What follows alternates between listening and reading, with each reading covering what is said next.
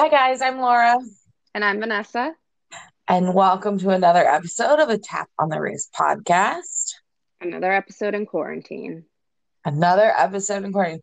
However, this is not really an episode in quarantine. We went into our archives this week, and we're actually releasing an episode recorded pre quarantine. And I feel like it's important to say that because you can tell we are in the same room in the episode Oh because yeah. it The just audio's better. the audio is better. B, the like rebuttals back and forth. It jives better. I'm not gonna lie. Like the episode, I was like crying when I was editing it because it was so funny. And I kind of miss some of that we don't get when we're not face to face telling each other our stories. So Right. this Yeah. intro, the intro and outro are recorded during quarantine. And what Um, sounds worse than so the rest of the episode? it's gonna sound great, and then it's gonna change, and that's okay because we're winging it. But I did want to say it because it's very clear we're in the same room and Yeah. we're still quarantined. We're still not recording together. It was recorded back in February, and February feels like 4 years ago. I feel like I've lived a lifetime since then. Let me tell you. Those of you that maybe are just finding our podcast because you are on quarantine as well and have some extra free time, uh, welcome to a tap on the wrist. We tell stories about alcohol and history. Yeah. We might not always be 100% factually correct. If we Yeah, aren't, because we're not historians, please let us know in a nice way, and we'd be happy to correct ourselves.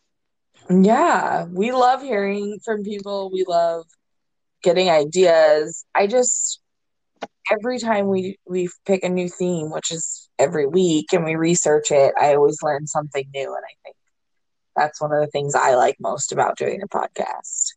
For sure. I feel like I was a nerdy person who actually enjoyed school for the most part. Certain subjects, like I wasn't a big math person, but I did like history. And so, like, this gives me a chance to kind of still learn, which is nice. Yeah. So, And if you want to, sometimes, oh, go ahead. I was just going to say, if any of you guys want to hear about a specific topic, you should reach out to us. Also, like I said, if you want to give us a correction, and you can do that by probably following us on social media is the easiest. And we're on Instagram and Twitter, and our handle's at a tap on the wrist. And then our email address is just tap on the wrist podcast at gmail.com. So feel free to follow along. We're always posting pictures of our episodes. We welcome suggestions. If you were following us on Instagram this week, I'm growing out some quarantine plants for cocktails, and I posted an updated picture. My thyme plant has sprouted, and I'm so excited. I am a terrible, terrible green thumb. Like, I kill succulents, which are literally the easiest plant to grow. She actually just sent me the picture at first, and I was like, you have to post that. Our listeners will want to know. So follow us on social media and interact. And I know it's a hard time for a lot of people. So the more that we can kind of stay happy and motivated and keep each other upbeat, the better. Yeah. If we can make you guys smile or laugh or teach you something in quarantine, then it's all worth it. Yes. And in So, general, when we're out of quarantine too. yeah. This week we picked an interesting theme. Yes. Well, we decided to stay abroad because we were abroad last week in the Czech Republic. Why did I say that? Czech Republic. Yes. So our theme this week was really interesting. We picked just a country. We picked Australia, which is also a continent.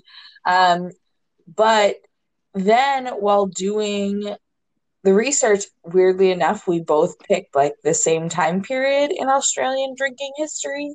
So yeah, And the the same whole like small episode, area of Australia, the it's same not the general area. same area, but it is generally the same time period. It's all about the temperance movement in Yes, Australia. So it's a good one. I think everyone's gonna enjoy it. I think so too.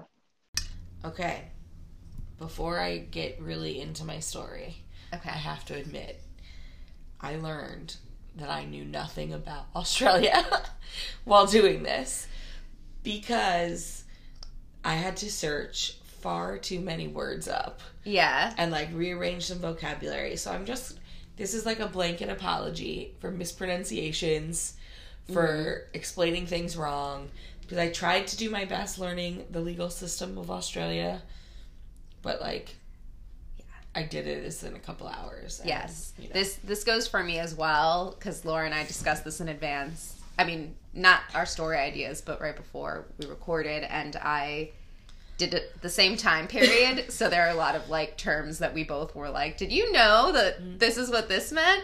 Yeah. It was really fun to kind of research a thing I didn't know a lot about. So it was cool. Yeah. Okay, so I am focusing today on a law that took place in Australia in the year 1916. It was called the Temporary Licensing Restriction Act of 1915, and it went into effect in most parts of Australia at some point during that decade. How it worked basically was Australia already had certain drinking laws in effect, and this law restricted the hours of drinking more substantially. And when it went into effect in 1915, it was supposed to only last during World War One, and then that it was not the case. It ended up staying in effect for over 50 years in the country. And it's very much like American Prohibition when it's referenced in media and everything as like this restriction on drinking. But it's so different from our Prohibition, which just outlawed drinking completely. Yeah. This just set time restrictions on selling alcohol. So basically how it worked in South Australia, in New South Wales, in Tasmania, and in Victoria, which are 4 of the states in Australia, the law introduced a 6 o'clock closing time for bars and restaurants, and that started in the year 1916. In Western Australia, which is where Perth is, they were a little bit more moderate with 9 p.m. closing times. And then in Queensland, which is like northeast Australia, they didn't implement anything until the year 1923, which is like 9 years later. Yeah. And they implemented 6 o'clock closings there as well eventually. So now what I want to know is there and in the South, because my story was in the South, who's done drinking at 6 p.m.? Like, Well, that was what? the point. I know, but like, Well, what was the point of even having a bar that closes at 6? Well, I'm getting there. But I think, the whole point was like, okay, you maybe get off work at 4:30, 5 o'clock, you go to the bar, have a drink or two, and then go home. Yeah. Instead of going to the bar and getting shit-faced all night. Or you just binge drink in like an hour. Well, I'm going to talk about that okay, too. sorry, go. So, the temperance movement in Australia really pushed to go into effect during World War One, and they thought this was the perfect time because they thought that by restricting the drinking hours, it was the health of the armed forces, right? By eliminating how much they could drink, we would have like soldiers that were better prepared for fighting, and that it also the people at home should practice the temperance out of respect for the people who were out fighting on the front line. Okay. So that was really like the standpoints that the temperance movement made and the argument they made for the reform. And they said that by doing this, that Australia was being more moral and financially effective. And so it was promoted as an opportunity to keep the country's spirits, not the alcoholic kind, high, and to decrease alcohol-induced family violence and kind of redirect the money that people were earning, which was lower during wartime, from bar tabs back into the home. So it worked. The temperance movement goes into effect in 1916. But, in no surprise to anyone in America, when you tell people not to drink, it makes them want to drink more. And people were not happy. This was not a popular law amongst drinkers or bar owners. And there was one group that benefited from this, and they were unlicensed vendors who sold illegal alcohol, which in America we talk ad nauseum about bootleggers and things like this, but in Australia they're called sly groggers. Which I wonder if, like, let's say someone in Australia was listening to our podcast, when we talk so cash about bootleggers, like, I wonder if they're like, what does that term mean? I'm sure. Whereas we're like, what is a sly grogger? Well, I kept seeing the word in research, and I was like, this is a weird slang. So I looked it up, and I'm going to break it down for you. Okay. So a sly grogger, it's two English slang terms that Australians put together. So sly, which is a word that doesn't really feel like slang. I feel like we use someone being on the sly a lot. Or being secretive or covert. And then grog is a term that I don't think is very common in American English, but it's a diluted or adulterated substandard rum. I'm going to call you out right now because I have the same definition in my thing. You got that from Wikipedia. You used Wikipedia. I didn't use it. No, I didn't. That's the exact thing from Wikipedia. Even written like this. I found it on multiple websites written like that. I did not use Wikipedia. I'm watching you. I'm watching you. And because I did find it on multiple websites written out like that. So maybe Wikipedia is copying the website I got it from. Probably, yeah. But now the term grog is what they call any alcoholic beverage. It's just kind of like the slang term for drinking. Right. Okay, so I'm going to focus mainly on one inner suburb of Melbourne, I think, as the Australians call it. And this suburb is called Fitzroy. And in this suburb, there's a group that kind of had a reputation for being the place you could go and visit to get your drink on outside of legal drinking hours. And even though the law takes place in 1916, prior to this law taking place, most bars and restaurants still had to close at 11. So if you wanted to drink past 11, these sly grog houses were open. Okay. In like to the early hours of the night. They were like the after party. Right. But once the law goes into effect, now after 6 p.m., these sly grog houses are open. And so this particular suburb becomes really, really popular.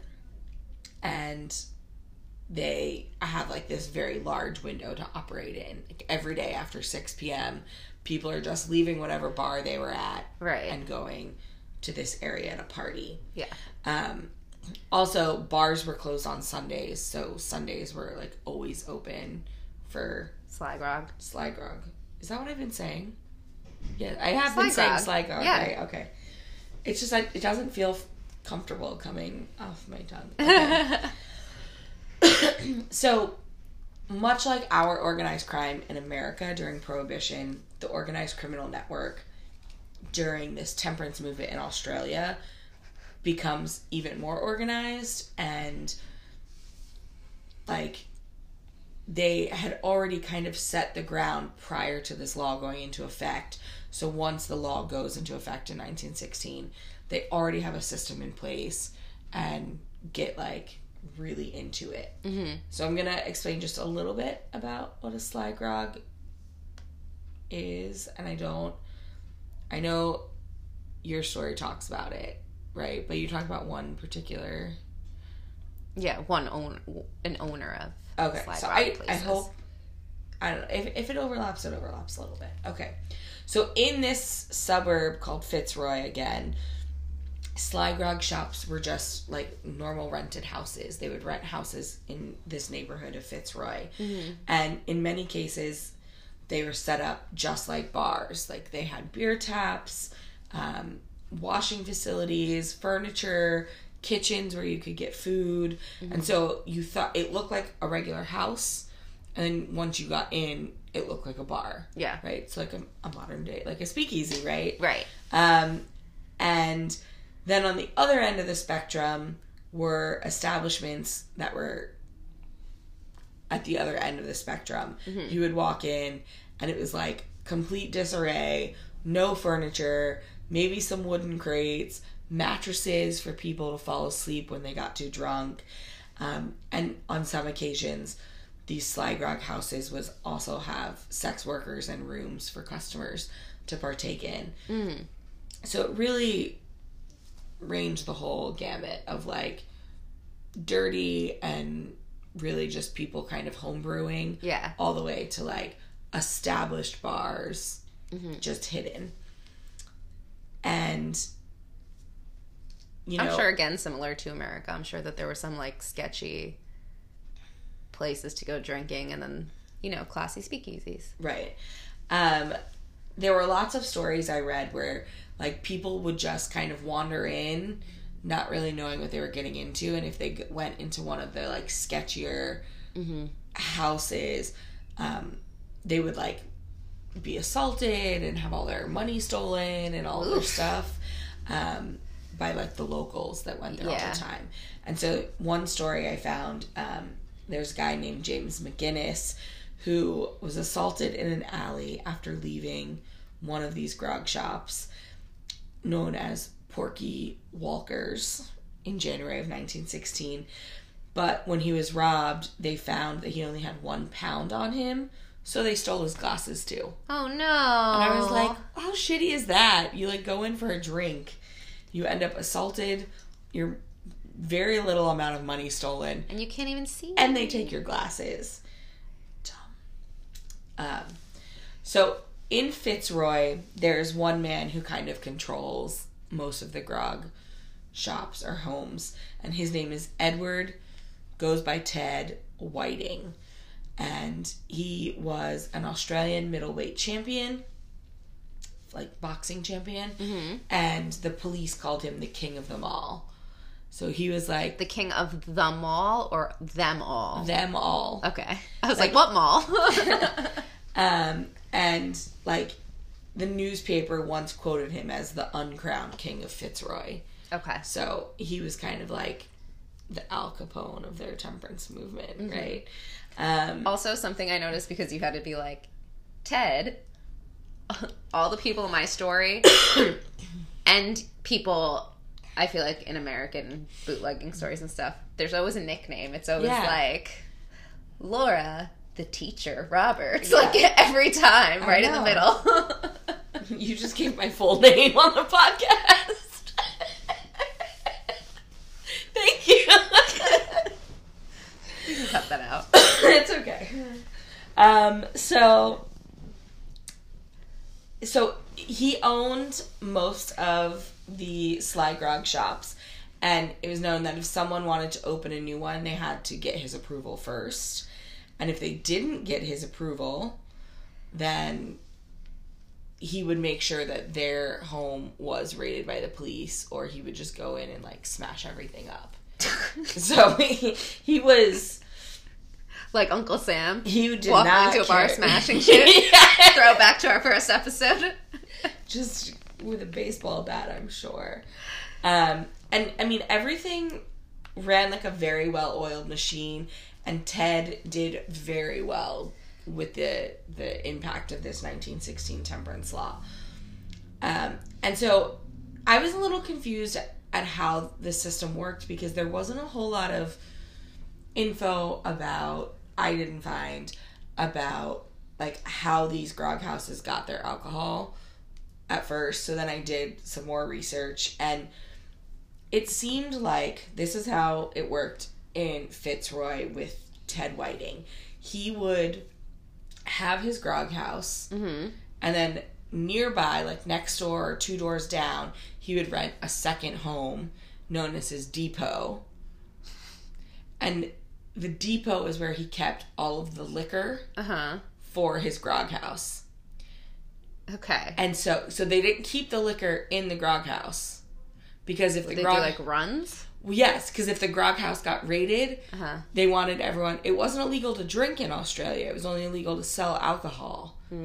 So he wanted... If they got raided, they could be like, everyone brought their own beer. We're just having a party. Yeah. So he, like, ran these depot houses. And then he had deliveries to the depot house. And that's how he ran his system in Fitzroy. And he also had an in with the marine collectors who were licensed by the government to go around and collect all the empty bottles from bars and restaurants, like the legal bars and restaurants. And he would pay them to come to his grog houses during like late night hours. And they would go in like the back and pick up all the empty bottles so that no one knew he was running these illegal bars in these neighborhoods. And like, because what do? All of a sudden you have 400 empty bottles. Right. So he like had a plan so that it was completely hidden. And I've never thought about that. Yeah. Like I've talked about American Prohibition. What did they do with all the bottles? What do they do with all the bottles? That's a great question. It is. But Ted had an answer, so now we know what they did. He did have one main competitor in Fitzroy, and I only mention this because this guy's name is amazing. Okay. Squizzy Taylor. And Squizzy Taylor was not to be fucked with. One time, Ted and him got into an argument, and so while Ted was sleeping, Squizzy went into his house, shot him 7 times in the head. Holy shit! Ted lived. Holy shit! Ted! 6 bullets were extracted from Ted's head, 1 from his arm, and Ted's surgeon told newspapers that Ted Whiting only survived because of his extraordinarily thick skull. And I was just like, that is ridiculous. I swear to God, sorry, Squizzy came up in when I was looking up Kate Lee, who's, spoiler, my person. But I must have not written about him because I 100% saw that name somewhere. Yeah, I mean, I think he was pretty big during the time period. Like, we probably could have done a story about him. Yeah. Holy shit, Ted, with your thick skull. Could you imagine being shot 6 times in the head? Was it 6 or 7? I thought it was 7. It was 7 shots. 1 in the sorry. arm, 6 in the head. But he lived. And they continued their feud. So ironically, but also completely expected for the time period, soldiers were the ones who frequented these sly grog houses. Okay. So even though the law went into effect to like keep soldiers sober so they can fight, like they were the ones who went to these after hour illegal bars. Of course. And I just added this because I thought this was pretty interesting. One of the busiest establishments in Fitzroy was run by a wounded soldier named Victor Ewart, and he named his establishment Anzac Cove, which anyone who's a history buff is the site of a famous World War I battle. So like he got injured while fighting, came home, decided to run one of these sly grog houses, and then named it after a famous World War I battle between Turkey and Great Britain. Interesting. Yeah. And another one, there's another brothel and sly grog shop run by someone named Mum Matthews, and it was called the Dardanelles, which again has a World War I reference. It's the waterway that separates, it's again in Turkey, because while World War I to Americans means one thing, to like a lot of the world, it's a different part of the war. Yeah. So like to Australia, they fought a lot in like the Middle East and that part of Europe, where we fought more in Eastern or Western Europe. But So this grog shop, Sly Grog Shop, was called the Dardanelles, and it is the waterway that separates Europe and Asia. Mm-hmm. It's in Turkey. It actually splits Turkey into two countries, and you can like be standing in Istanbul, and you're in Europe, and then you cross a bridge of the Dardanelles, and you're still in Istanbul, but you're in Asia. Interesting. It's like the one city that is in two continents. That's so crazy. Yeah, it's pretty awesome when you're there. Yeah. But so he named his Sly Grog house after this. So while soldiers went there, there were also many named after World War I battles and sites, and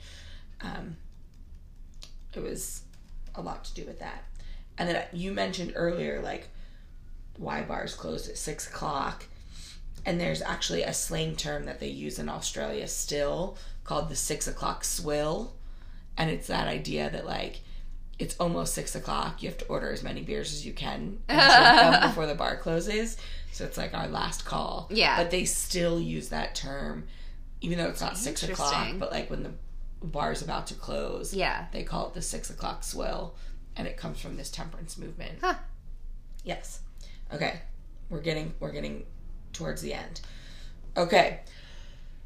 As one can imagine, bar owners at the time who had to close their doors at 6 p.m. every day were really angry at this law. And they saw huge portions of their profits spilling into the black market.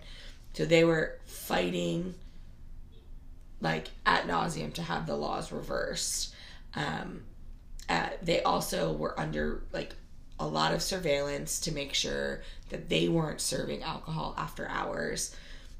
And there's one story of a woman named Emma Foy in 1918 who ran a legal bar called the Victoria Parade. She was fined for trading or selling alcohol outside of licensing hours, and she had been allowing her customers into the bar and selling them beer after hours. And when she was raided, she told the police, "You stop the Sly Grog shops and I'll stop selling illegally. They're everywhere around here." So, like, they were just frustrated and upset, and I don't blame them. I can't either. I mean, it's different in our history because it was there was no legal bars. Yeah. Right? But, like, to be a legal bar owner and then to see all of these illegal bars doing so much better, that had to be infuriating. Yeah. However, in 1919, a new chief commissioner takes office, and he launches an attack against Ted Whiting's Sly Grog network and is pretty successful in dismantling all of his, like, legacy. Ted was arrested and sent to jail for being the occupier of a house frequented by thieves.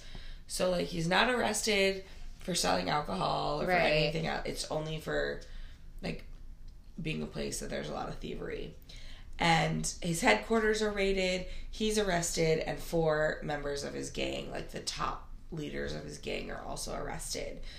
And it's during his imprisonment that, like, the gang kind of breaks up. It's the end of his monopoly in the Fitzroy suburb. And it like, his reign is over. But it's only 1919, and this law stays in effect in this part of Australia until February of 1966. Yeah. So for 40 years, there are cycles and people that open these Sly Grog homes, and they come and they go.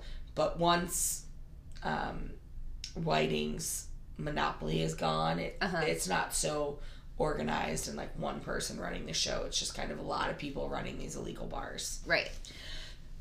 However, in February of 1966, the law gets repealed, and on February 1st of 1966, the pubs of Victoria are packed once again with drinkers who turn out to celebrate the return of extended closing hours. They were allowed to drink beer at their own pace, no more 6 o'clock swill, and they could stay all the way until 11 p.m. That's what it was before, too, right? Yeah. Like before the law started? Okay. And so it was once the law was repealed, Sly Grog shops went out of business almost overnight. Yeah. I mean, there were a couple, like there had been prior for people to go out after, but people were just happy to be able to drink till 11. Yeah. And that was it. I'm happy to drink till 11, too. I know. You know, it's really funny because I've never really thought about it. When I went to London years ago, yeah, I remember my friend and I went to a pub, and we probably got there at like 9:45. Yeah, and they did a last call at like 10:45. And we were in utter disarray because in New York it's like 4 a.m. Right. And we were like, "What is this nonsense?" And so, and like the tube would shut down too. Yeah, like it wasn't like New York where you would just go all night and be able to hop on the subway. I know. And so we, at like, it was like 10:55 and we were like, okay, let's get one more beer. Yeah. They wouldn't serve us because I don't know. I mean, they clearly knew we were like American. I guess they thought we were trying to like, I don't know, get one over on them. So we were like, okay, fine, we'll go somewhere else. We didn't know it was the law. We just thought this bar was closing. So I remember us leaving and we walked and we like tried to go to another bar and they were closed. And we were like, what's going on? So then we went to like the equivalent of a bodega. Everything was shut. Like the bodega was open, but all the alcohol cabinets, refrigerators were like shut and locked. And we were like, what is going on? And they're like, we don't sell alcohol after 11 p.m. And like my friend and I, it was Elizabeth. Yeah. We're like, what? Like this is ridiculous. And so we went back to the hotel and we went to the concierge and we were like, where can we drink now? And they were like, the only place you can drink was at the hotel bar, and only because we were registered guests at the hotel. Wow. They could serve us. Interesting. But like you can't just walk into any hotel and drink. You have to be a registered guest. And I could not believe that was the law because I had never experienced that. And so it makes sense that in Australia, just because of the colonization, that they would follow similar laws. And the last thing I want to talk about is today, if you go to Melbourne, you can visit the former Sly Grog shops and brothels of Squizzy Taylor. Good old Squizzy. In 2012, they were almost at risk of demolition, but a lot of people fought to save them, and so they became part of a mini heritage precinct, and they were saved. And so he's notorious for these two grog houses. I think one was also his depot that he ran, and they're still there today. And I think they're now a little bit of like a museum that you can go and check it out. But they're still there, so cool. Yeah. So I used literally only one source for all of my information. It was an article written by Michael Shelford, and it was called The Law That Was Loved by Criminals. And I found it on a website called the Melbourne Historical Crime Tours.com. And Wikipedia. I did not use Wikipedia. I promise I did not. Okay. Okay. Don't believe me. As I mentioned in Laura's story, I'm going to be talking about a gangster named Kate Lee. And she was known as the Queen of the Underworld. Ooh. Yeah. And I was excited that she was a lady gangster. A lady gangster. I'm into that. It's definitely my style. And she has 2 first names. Yes. Well, that's not her original name, but it's her married name. I'll get to it. Okay. One of the sources that I read is Wikipedia. Yes, but it was not Wikipedia that did this, but one of the articles I read referred to her as a crime entrepreneur. I just thought that was really good. I don't know why. Just really enjoyed that. So Kate was born Kathleen Mary Josephine Behan? Behan? Don't know. I forgot to look it up. Yeah, 2 middle names. She was born on March 10th, 1881 in Dubbo, New South Wales, Australia. I didn't look up pronunciation of any of these things, so Deal with me, Australians. I'm just kidding. I'll fix it if you correct me. So You're like, no, I'm afraid. Sorry. I apologize. She was the 8th of her parents' children and was sadly very neglected as a child and started getting in trouble early. So when she was 12, she was incarcerated in Parramatta Industrial School for Girls, which, sounds dreary. Yeah. Being incarcerated at 12. Yeah. That's not great. No. But, what were her older siblings? If she's the 8th, there are 7 siblings to help take care of her. How are you neglected? I don't know. That's sad. Maybe some of them were already out of the house. Okay. Who knows? But in 1900 exactly, 1900 flat, she had a daughter named Elaine May. This was out of wedlock. Okay. Then in 1902, she married a man named James Ernest Lee, or Jack, because that everyone has to have a nickname. Jack Lee. Jack Lee. And I think I read somewhere, I didn't write this down, that it was actually Lee. She later changed it to the spelling of Lee, Leigh. It is the more feminine spelling of Lee in many cases. Yes. But not all. Because we have a male friend who spells it that way. Yes. Jack was an illegal bookmaker and petty criminal. And 3 years into their marriage, he was arrested for assaulting and robbing their landlord. After his trial... That does not seem like the person you assault and rob. I know. They own your home. Yeah. They know who you are. Yes. What?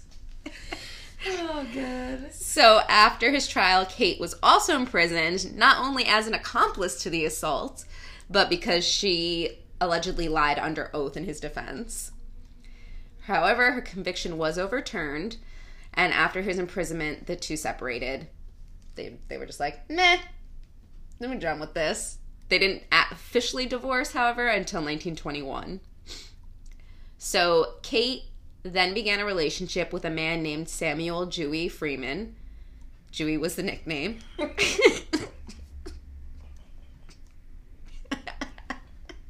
I felt weird about saying that nickname, but it was his.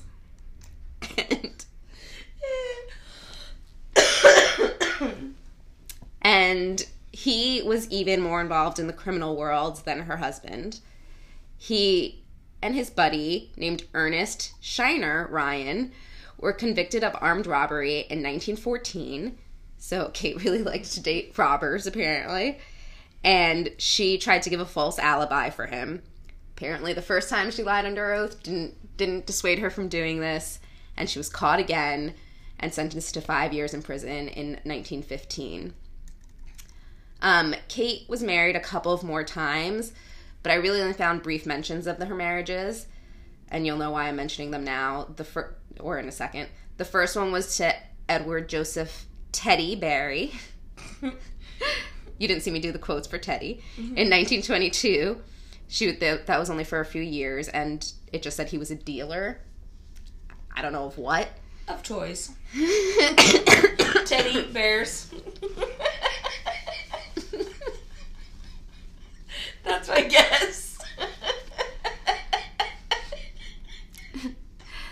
And later in life, in 1950, she married Ernest Shiner Ryan, who I just mentioned. Oh. She went back to her ex, Samuel Dewey Freeman's friend, and married him.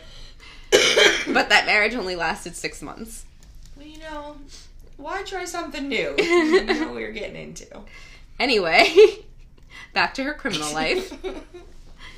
I'm guessing she didn't serve her full 5 years for lying, because in 1919 was when she started her full-on criminal life because of, as you said, this law going into effect. Yes. That made bars close by 6 p.m.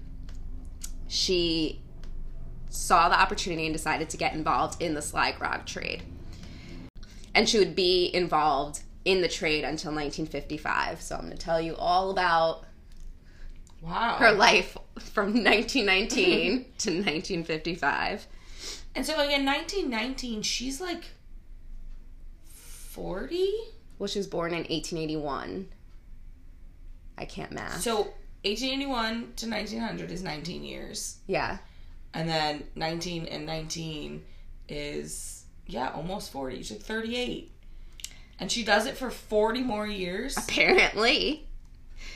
So, apparently.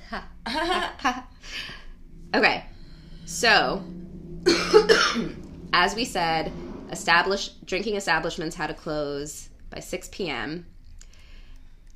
And a lot of people took advantage of that.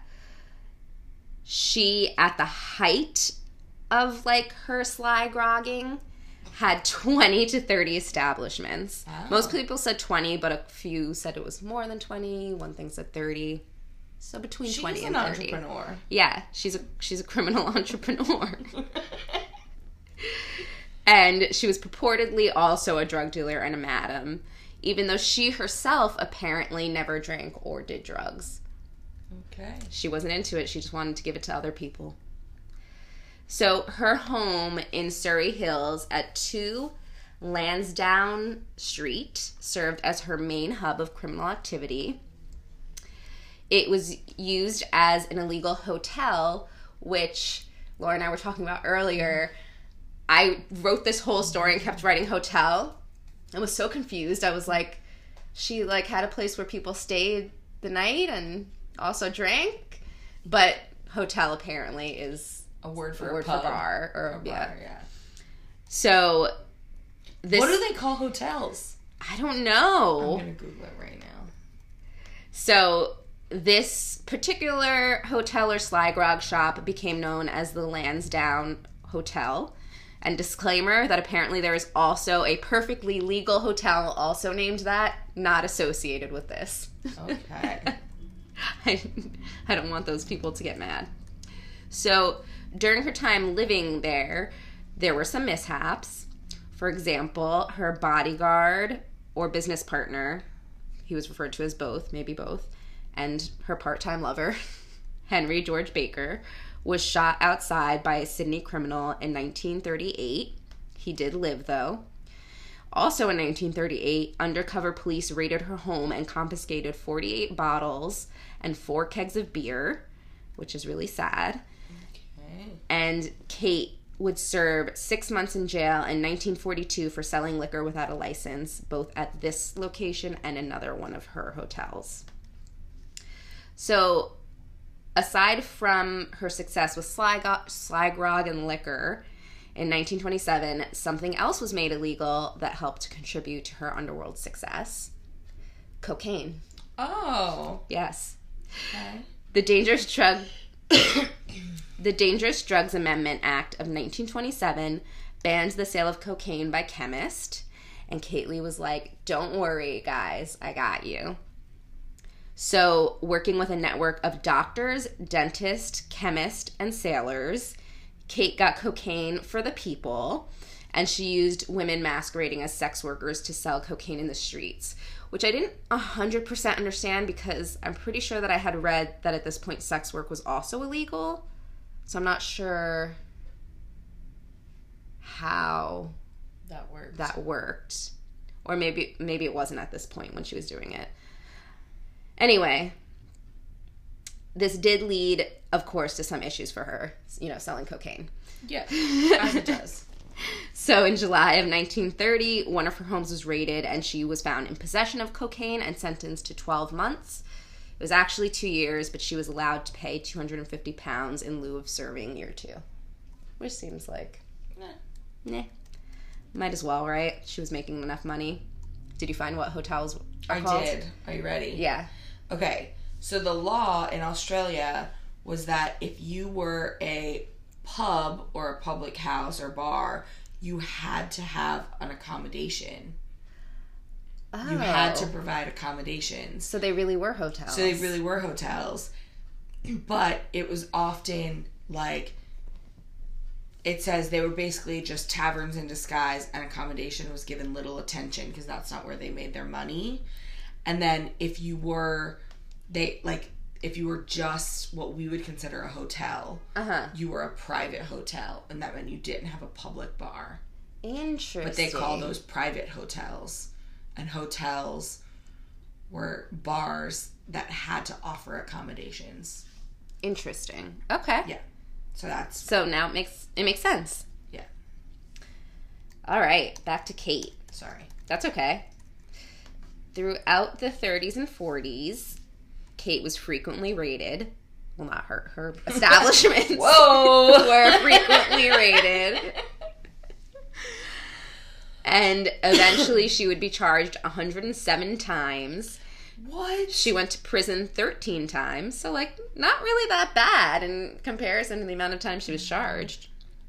And another one of her mishaps was in 1943 when police found 1,001 bottles of beer, 84 bottles of whiskey, and 1 bottle of gin under the floorboards of one of her homes.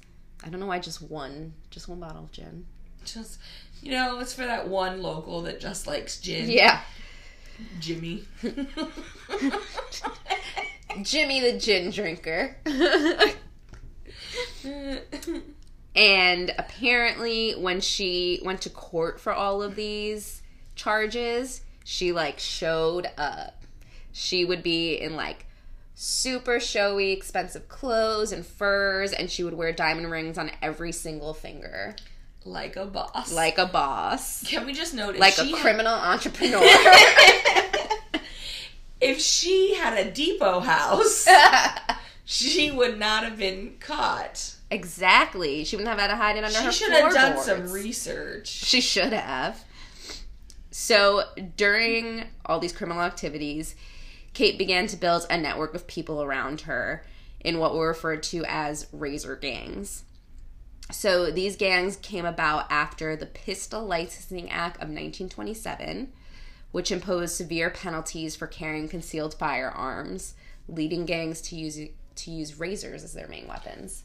That's almost what I did my story about. Really? Yes. Yeah. But it led me into, like, all of this. Right. No, I'm it's a brief mention, so it would have been fine if you would have done that too. Yeah. But yeah, that's the kind of gang that she had around her, because again, guns were illegal. a no-no. So What a thought. yeah, what a thought. So razors were easy to conceal, and that's what people used. And the two main razor gangs in this area were both run by women. It was Kate and her rival, Tilly Devine. Devine. Anyway, Kate and Tilly had quite the rivalry. It lasted a whole 20 years. Wow. Yeah. It's a long time to hate someone. It is. Not only did the members of their gangs often clash and, like, just straight up attack each other when they saw each other in the streets, but the two of them themselves would physically fight each other. That's amazing. What were you going to say? I said that's amazing. And I want to know, like, did they have a name? Like, Lee's Razor Gang. Like, Oh, I know. I thought the same thing, but it didn't really seem like you it. know they had a name. Yeah. Like, they had to know if they were a Lee or a Divine. Yeah. Like, do they color? Like, we like Bloods and Crips over here.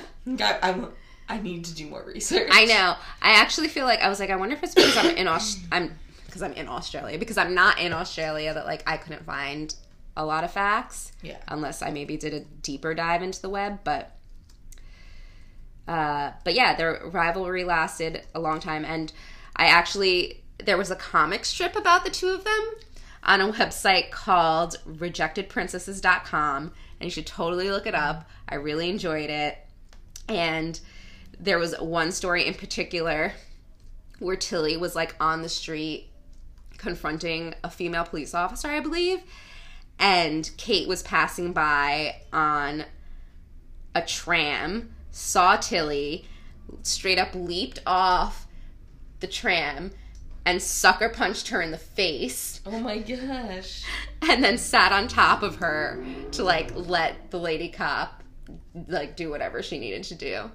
Just flew right on off. You found it? Yes, I found it. Oh my gosh. I'm gonna wait for you to scroll down just so you can see that the image is hilarious. This is amazing. It really is. Like 100% look this up. We will link it. There we go. Look at at it. My God. It's amazing. Oh my gosh. We'll put a screenshot of this on social media. Yeah. But we'll also link to the whole website. Yeah. On Twitter. Please look it up. It'll be so worth it. Wow, this is like very well done and thought out. It is. I want to like look up more of like the comic strips that they have. Yeah. Okay.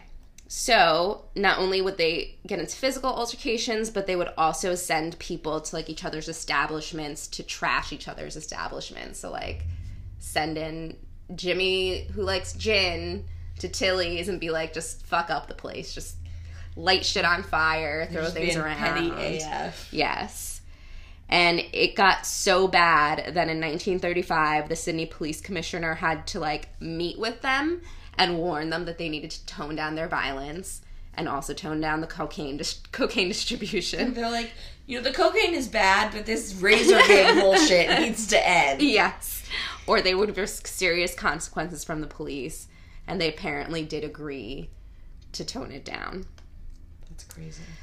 So Kate was also involved in some murder because, like, of course, she was, a gang leader.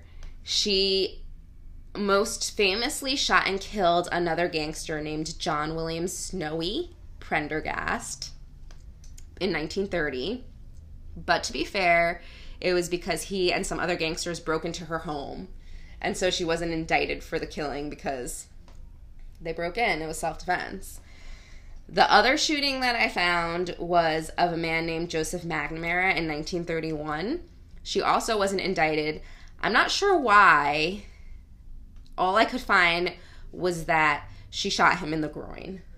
Oh. He lived, but I don't know why she shot him or why she was let go of that charge.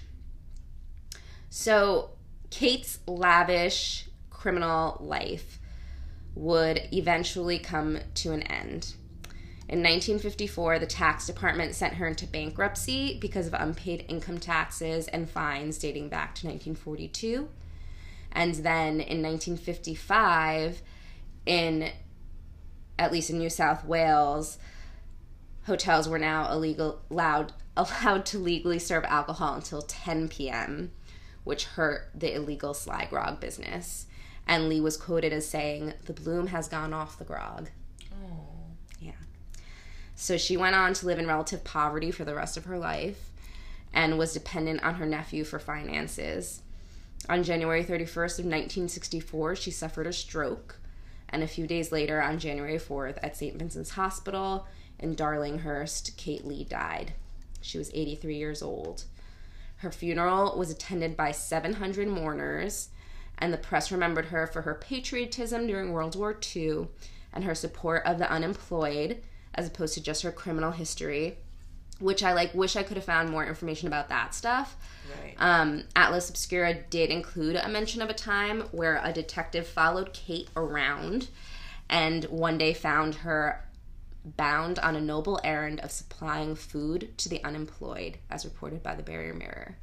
And that was really the only mention I saw of what she did for the unemployed. But apparently she helped them a lot.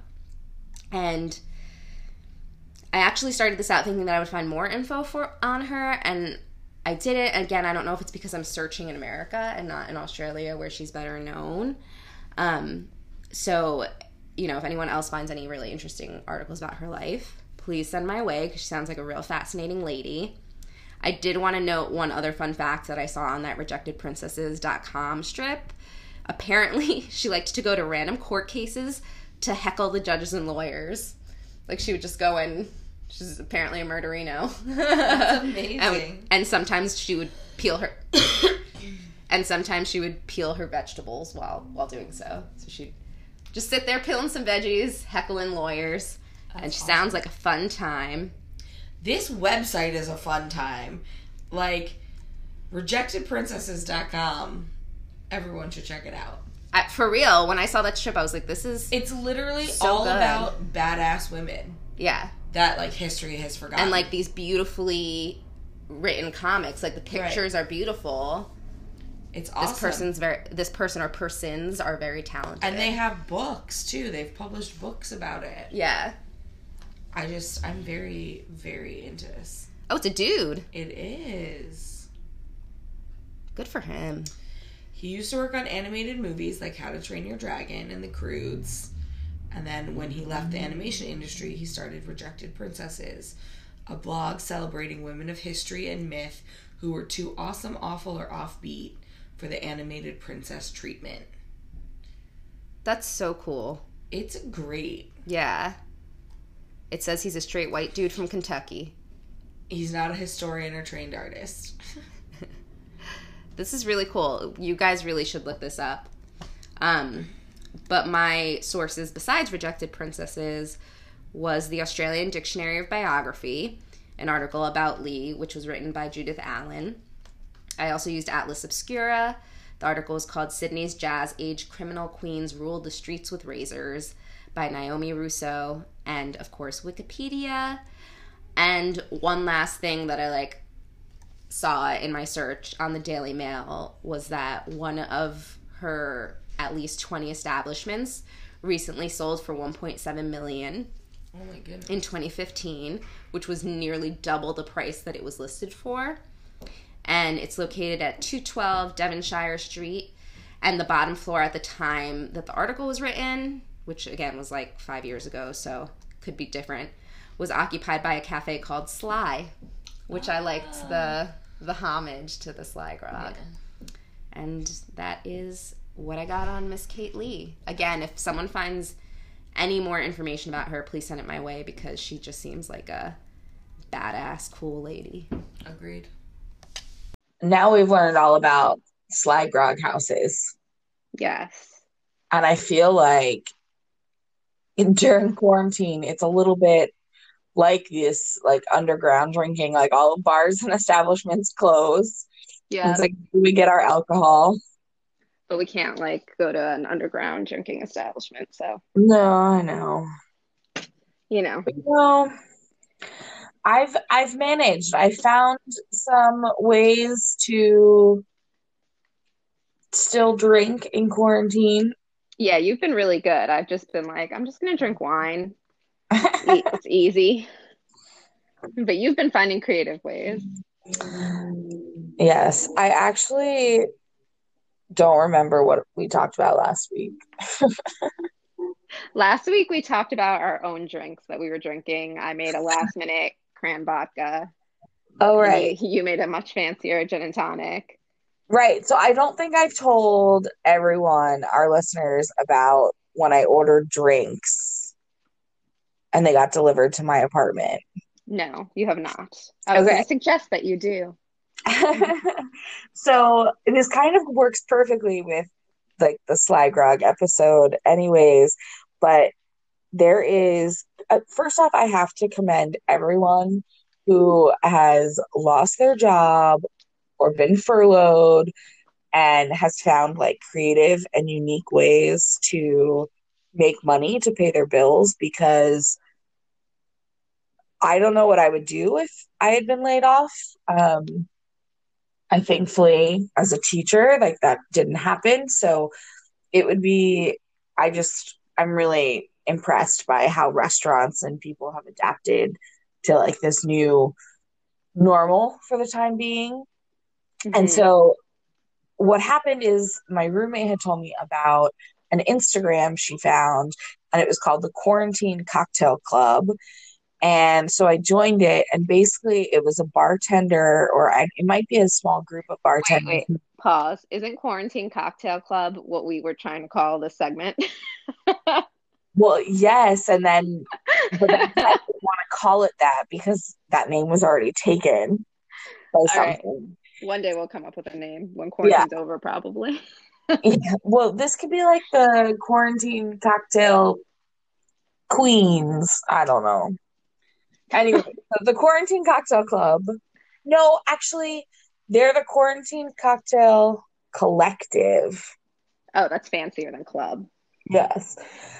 So it's a group of bartenders who got laid off during all of this, and are they moved online to Instagram and Google, and basically you submit a form, a Google form, and it has like they have a menu, and you put the drinks that you want to order, you give your information, everything is paid through Venmo, and they literally dropped cocktails off to my doorstep. Um, let me know when the drop off happened. I went outside, you know, took them, and then like 4 days later the guy came back, and he told me when he was on his way, and I left the mason jars out front, and he picked up the mason jars, so everything got recycled. And so it was just really smart. It was really easy to do, and I got to help out someone who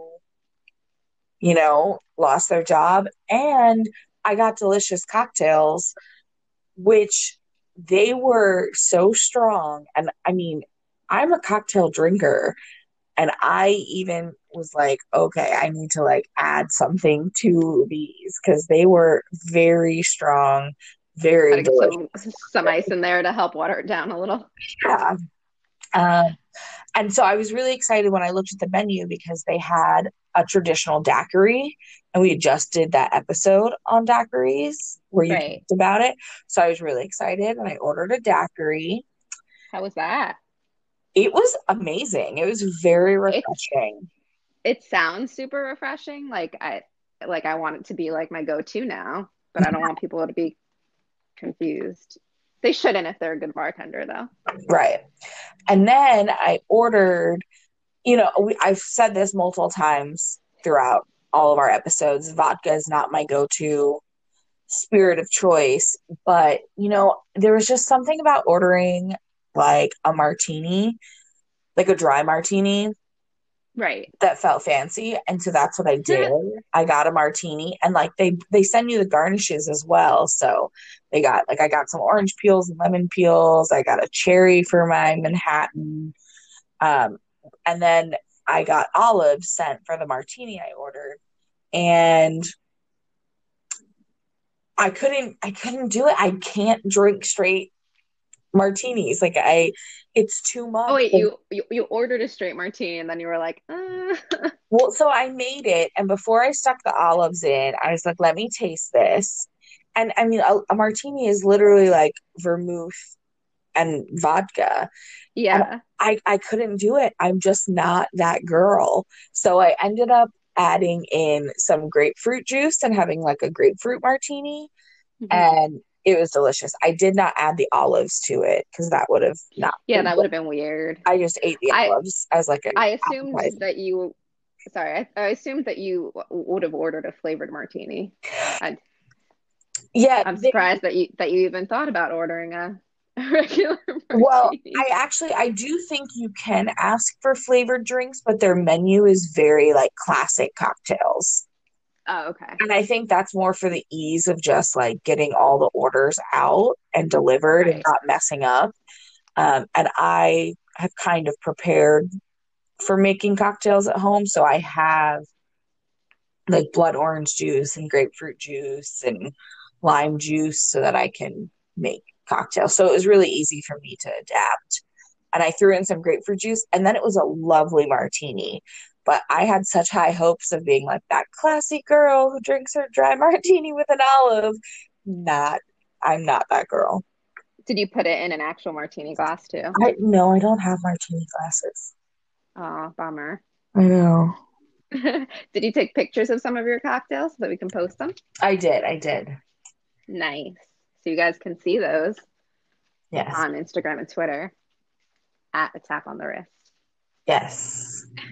And if after listening to this story, you have a suggestion for another theme, another country, another topic you want to hear, please send us a message. Our email is taponthewristpodcast@gmail.com. Yeah.